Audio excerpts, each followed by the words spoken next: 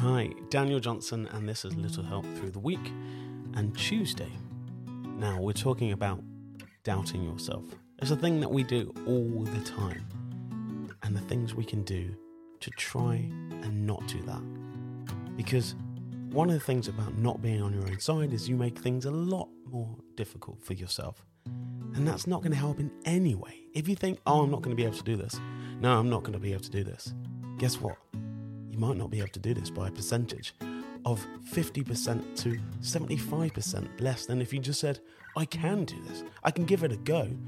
My perseverance is going to make this a lot easier. So yesterday I asked you to choose something that you wanted to stick to, that you wanted to achieve and get better at. Something new, something that you used to do, and you sort of let go because it was a bit too hard. Now I want you to pick that back up and give it a go again. Ask for advice. It's one of the things that we find really difficult because it shows that we might be struggling or that we're not doing the thing that we should be doing. We picked up bad habits along the way, and someone could have been doing exactly the same thing as you're trying to achieve right now. But you're trying to do it by yourself. You're going to make all the mistakes that someone else around you has already made. So why not ask for a little bit of advice? You haven't failed.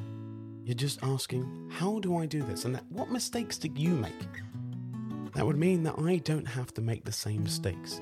I can learn and we can grow together because I've just come and asked your advice. So what I want you to do for Tuesday's challenge is the thing you've chose to do, find out someone else who's done it and ask their advice. It's that simple, and we'll see you back for Wednesday.